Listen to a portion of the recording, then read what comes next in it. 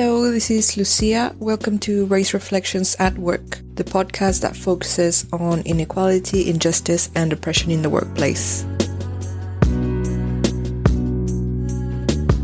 In this episode, we will discuss the challenges that we may find during a change process in an organization and accountability in anti-oppressive work.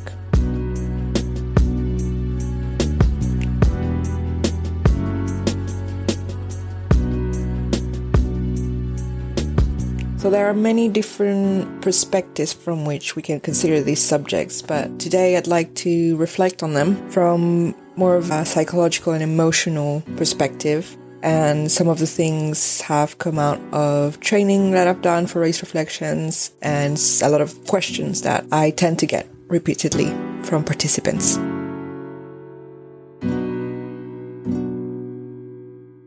So as always, to send us your queries, questions, and dilemmas, please email atwork@racereflections.co.uk.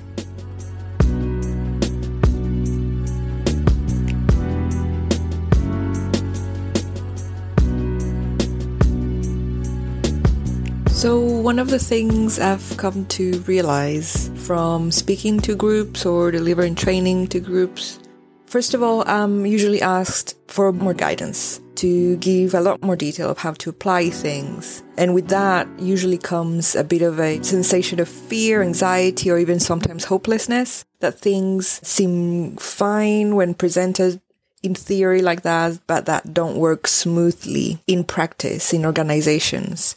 And I get a lot of people feeling inadequate for this work. I'm talking about people that, want to do this work, obviously. They're feeling lost or stuck in some sort of way. And one of the things that I always try to make clear is that there are going to be challenges. It is going to be a difficult process of change, more so than perhaps other types of changes when we're dealing with injustice, social justice, in anti-racism, for example. And we're going to encounter resistances when trying to bring about any sort of organizational or community change.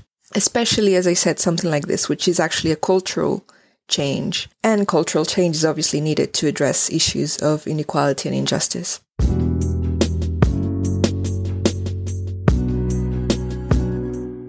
I guess the first thing to remember is this sort of movement and change towards an anti-oppressive, anti-racist way of working and being is actually counter-cultural. So it does go against what we've learned, all the messages our culture vehiculates. It goes against our systems and how our structures are built. It goes against current structures of power. And it is about making visible what's been invisibilized historically, as well as decentering from what is normally centered. So just to give you an example, perspectives and feelings and needs of white people or other dominant groups. So in that way, and because of all of this, the process of change will bring challenges, and they would usually be both internal and external challenges and resistances. Resistance of an emotional kind from others and sometimes even ourselves can be translated into different types of behavior. For example, aggression, shutting down conversations or silencing people, scapegoating, exclusion, or self-victimization sometimes. Because of this, for everyone involved in this process, awareness of the emotional processes and the power dynamics that are at work in these situations, as well as a certain skill, a certain knowledge of how to regulate all of these emotional changes are key when learning how to manage difficult conversations and whatever tensions may arise, and to be able to continue in this process in a more sustainable way. It may help as well to be aware of this and also expect this to happen. So expect the process to become difficult at some points. Expect challenges and resistances to come from either other people, other groups, or ourselves. And when we expect something to happen and then it does happen, we are ready to address it instead of becoming sad, shocked, or hopeless even sometimes in face of these challenges. obviously for all of this, centering self-care, establishing clear boundaries with ourselves in regards to our time, work-life balance, our energy levels, and also with others. So boundaries in regards to what we accept or not from others, how much work we take on, or in relationships. And this is true for everyone, especially people that are targeted by racism, as a way of self-care and self-protection, self-preservation. And this is an essential part of making these work sustainable and managing, as much as possible, potential harm that may come. So if building tolerance for things like resistance, ambivalence that we can encounter, or setbacks, expecting these things to happen at some point during the process, and with that, managing, the demoralization that we can feel in those moments. So if all these things are then seen as a normal part of the process instead of failure or a setback or a horrible thing that's happened, then it is also easier to address them in a compassionate way. I'm talking about compassion with both ourselves and with others, obviously others that show commitment to the work and that show the will and the energy to learn from these processes and grow. This type of organizational community change is obviously something done, and that's why I'm speaking about these things in a group of people, through finding like-minded people that want to do the same work and building community. And that really helps. Organizing and establishing networks within organizations or communities that we want to influence, that we want to change and shape, does help combat that sense of isolation that we might sometimes feel from being anti-oppressive, from trying to do anti-racism work. It helps also build support systems for everyone involved and shape stronger actions that can be more impactful responses to organizational, institutional, or structural oppression, because it comes from groups and not from individuals. A group of committed individuals will also be able to demand commitment and hold accountable more leaders and other organizations more effectively. Obviously, building community and working in groups, it's all ongoing all the time. It depends on dialogues, and tensions will be present at times. That also means that emotional work and emotional regulation will be constant for anyone involved in working in this way. There might be moments which will be more challenging for some. For example, and something I've encountered a few times, more than I was expecting actually at first, people feeling deeply challenged when they're confronted to certain terms in anti-racism. For example, the term whiteness. And I'm talking about people that are very convinced that this work is very important and they really want to participate in it.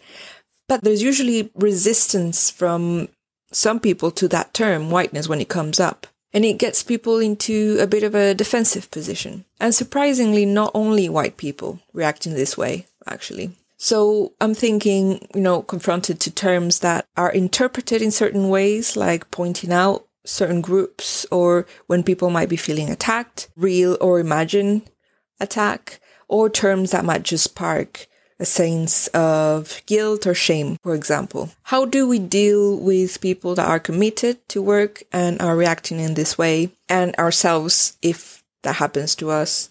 How do we deal with that? So that's when we start talking, and that brings me to the issue of accountability within work. Holding ourselves and others accountable when challenges come up during a change process.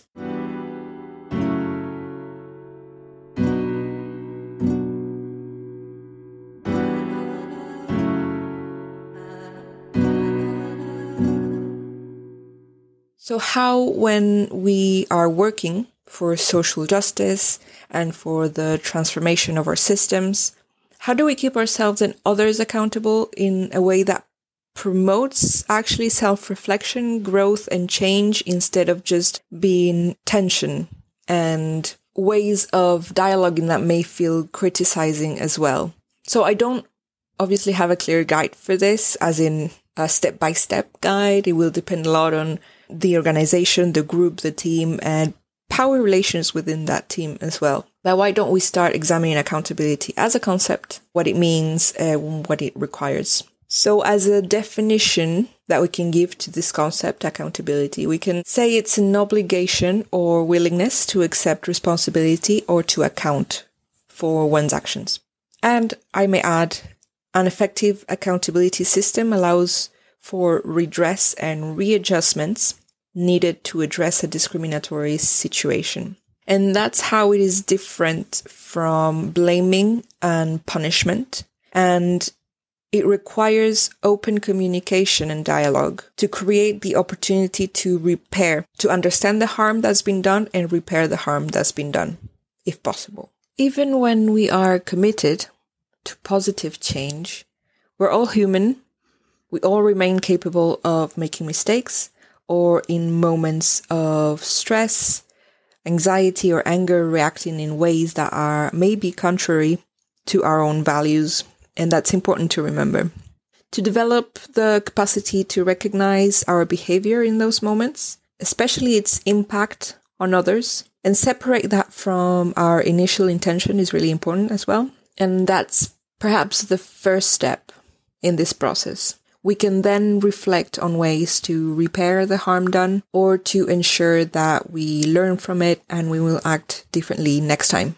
So again, as I said in the beginning, being aware of our capacity to make mistakes and doing harm sometimes, and not only be aware of it, but expecting it to happen at some point, greatly helps us in our capacity to be self-compassionate with ourselves and others if we take that as a normal part of the process. So what's important is what we do with that afterwards, and not to actually imagine or try to be perfect all the time, because that's just impossible. Accountability is often then a matter of reflexivity. So that's a skill that we can practice, emotional regulation and communication skills. It forces us to directly confront ours and others' mistakes, failures, and potential to do harm in order to learn from that, which is not always easy. So it has a distinct difference with what usually happens in different organizational cultures or team cultures, which is heavily focused on blame and punishment or retaliation. So to give you just a little quick overview of the difference between blame and accountability cultures, just as an example, blame and punishment, our perspectives would always try and find fault in someone. Who is to blame? So something happened, who did it, who's at fault, and who has to pay, and how we're going to make that person pay. Whereas accountability, so there's a problem, even the same problem, the same incident. We're trying to understand what happened here. So not necessarily who is at fault, but what happened, and understand that, and understand how the team, the group, the system is enabling this sort of behavior, encouraging sometimes this sort of behavior, or increasing the likelihood of this sort of thing happening. The solution or the outcome ideally is not necessarily punishment, although the person might have to find a way to repair the harm done. But the outcome, the ideal outcome in an accountability system would be, what do we as a group, as a team, as an organization need to change to, if possible, help repair this, but also for these sort of things not to happen again. The result of this within a team culture or institutional culture is that there's a lot more openness, because people are not at risk of being punished or being excluded because a mistake they're made. So there's a lot more incentive to dialogue and for a person to own up to their mistakes instead of trying to cover them up, to split that part of them that may do harm and to project it onto someone else. Instead of that, people are encouraged to own those parts of themselves that may not be the best parts of themselves, parts that are at risk of doing harm to others, and work on them and learn. So the outcome overall it's change and growth for the person, hopefully repair for the target, and also change and growth for the team or the organization.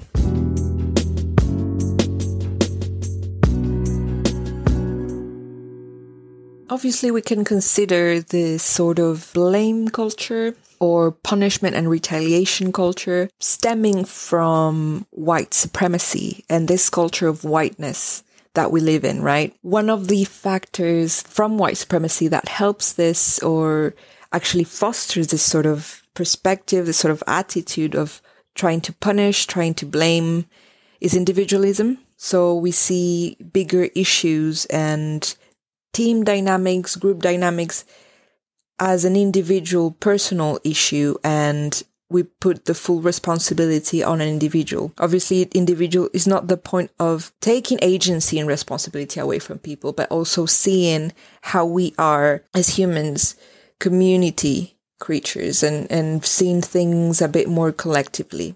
So stepping away from a purely individualistic way of seeing things and trying to manage and have an understanding of how collectivities work and how processes in groups tend to happen, and placing responsibility also on other members of the community. So that's one. Individualism is one of those things. The other thing I think is really important to notice within these change processes and challenges that we can encounter that actually directly comes from whiteness culture and white supremacy is the search or striving for some sort of ideal purity, moral purity, or perfectionism. Just the idea that it's actually possible, it's absolute nonsense. But we do live in a society where there's this image, this performativity, and also this need to split from the parts of ourselves and the parts of our team even that may not be the good parts, the shadow parts, the parts that may be a bit more shameful to acknowledge. We all, as psychological beings, have these core need of seeing ourselves and our loved ones as good people. And the issue with whiteness and a white supremacist culture is that it conflates mistakes and this sort of behavior or harm with being a bad person. So we see then the binary thinking that separates completely good and bad.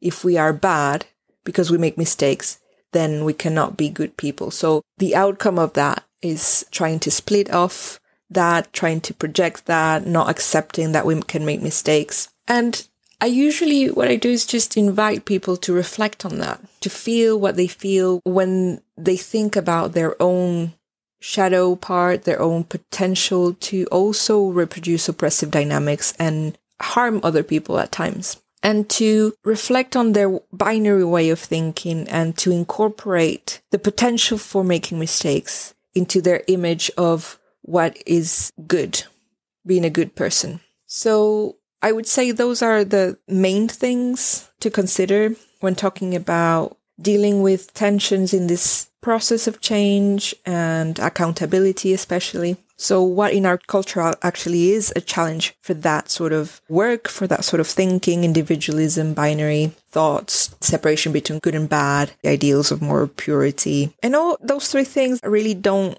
allow us to be fully human and accept ours and others' full humanity with the good and the bad, and try and still hold a relationship with them when they're committed to good things and build community.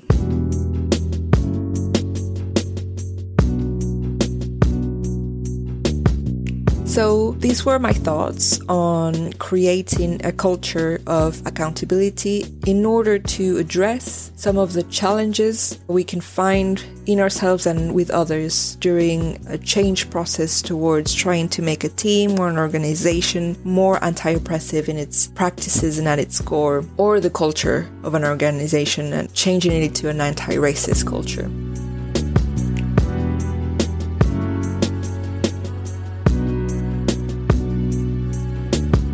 So we have reflected today a little bit on the idea of change processes and accountability. And if you're finding this relevant to your situation, I'd like to invite you to take these reflections with you to work and to examine, what is being done, what needs change, and most importantly, how you can find support around you as well in this work if you encounter oppressive dynamics. I hope this episode has been useful for you in your reflections and that you will continue to think with us on topics of inequality, injustice, and oppression in the workplace. Please subscribe, rate, and review on Apple Podcasts, Spotify, Google Podcasts, Amazon Music, or wherever you get your podcasts. Thank you for listening. This has been Lucia from Race Reflections. Take good care of yourself. Goodbye.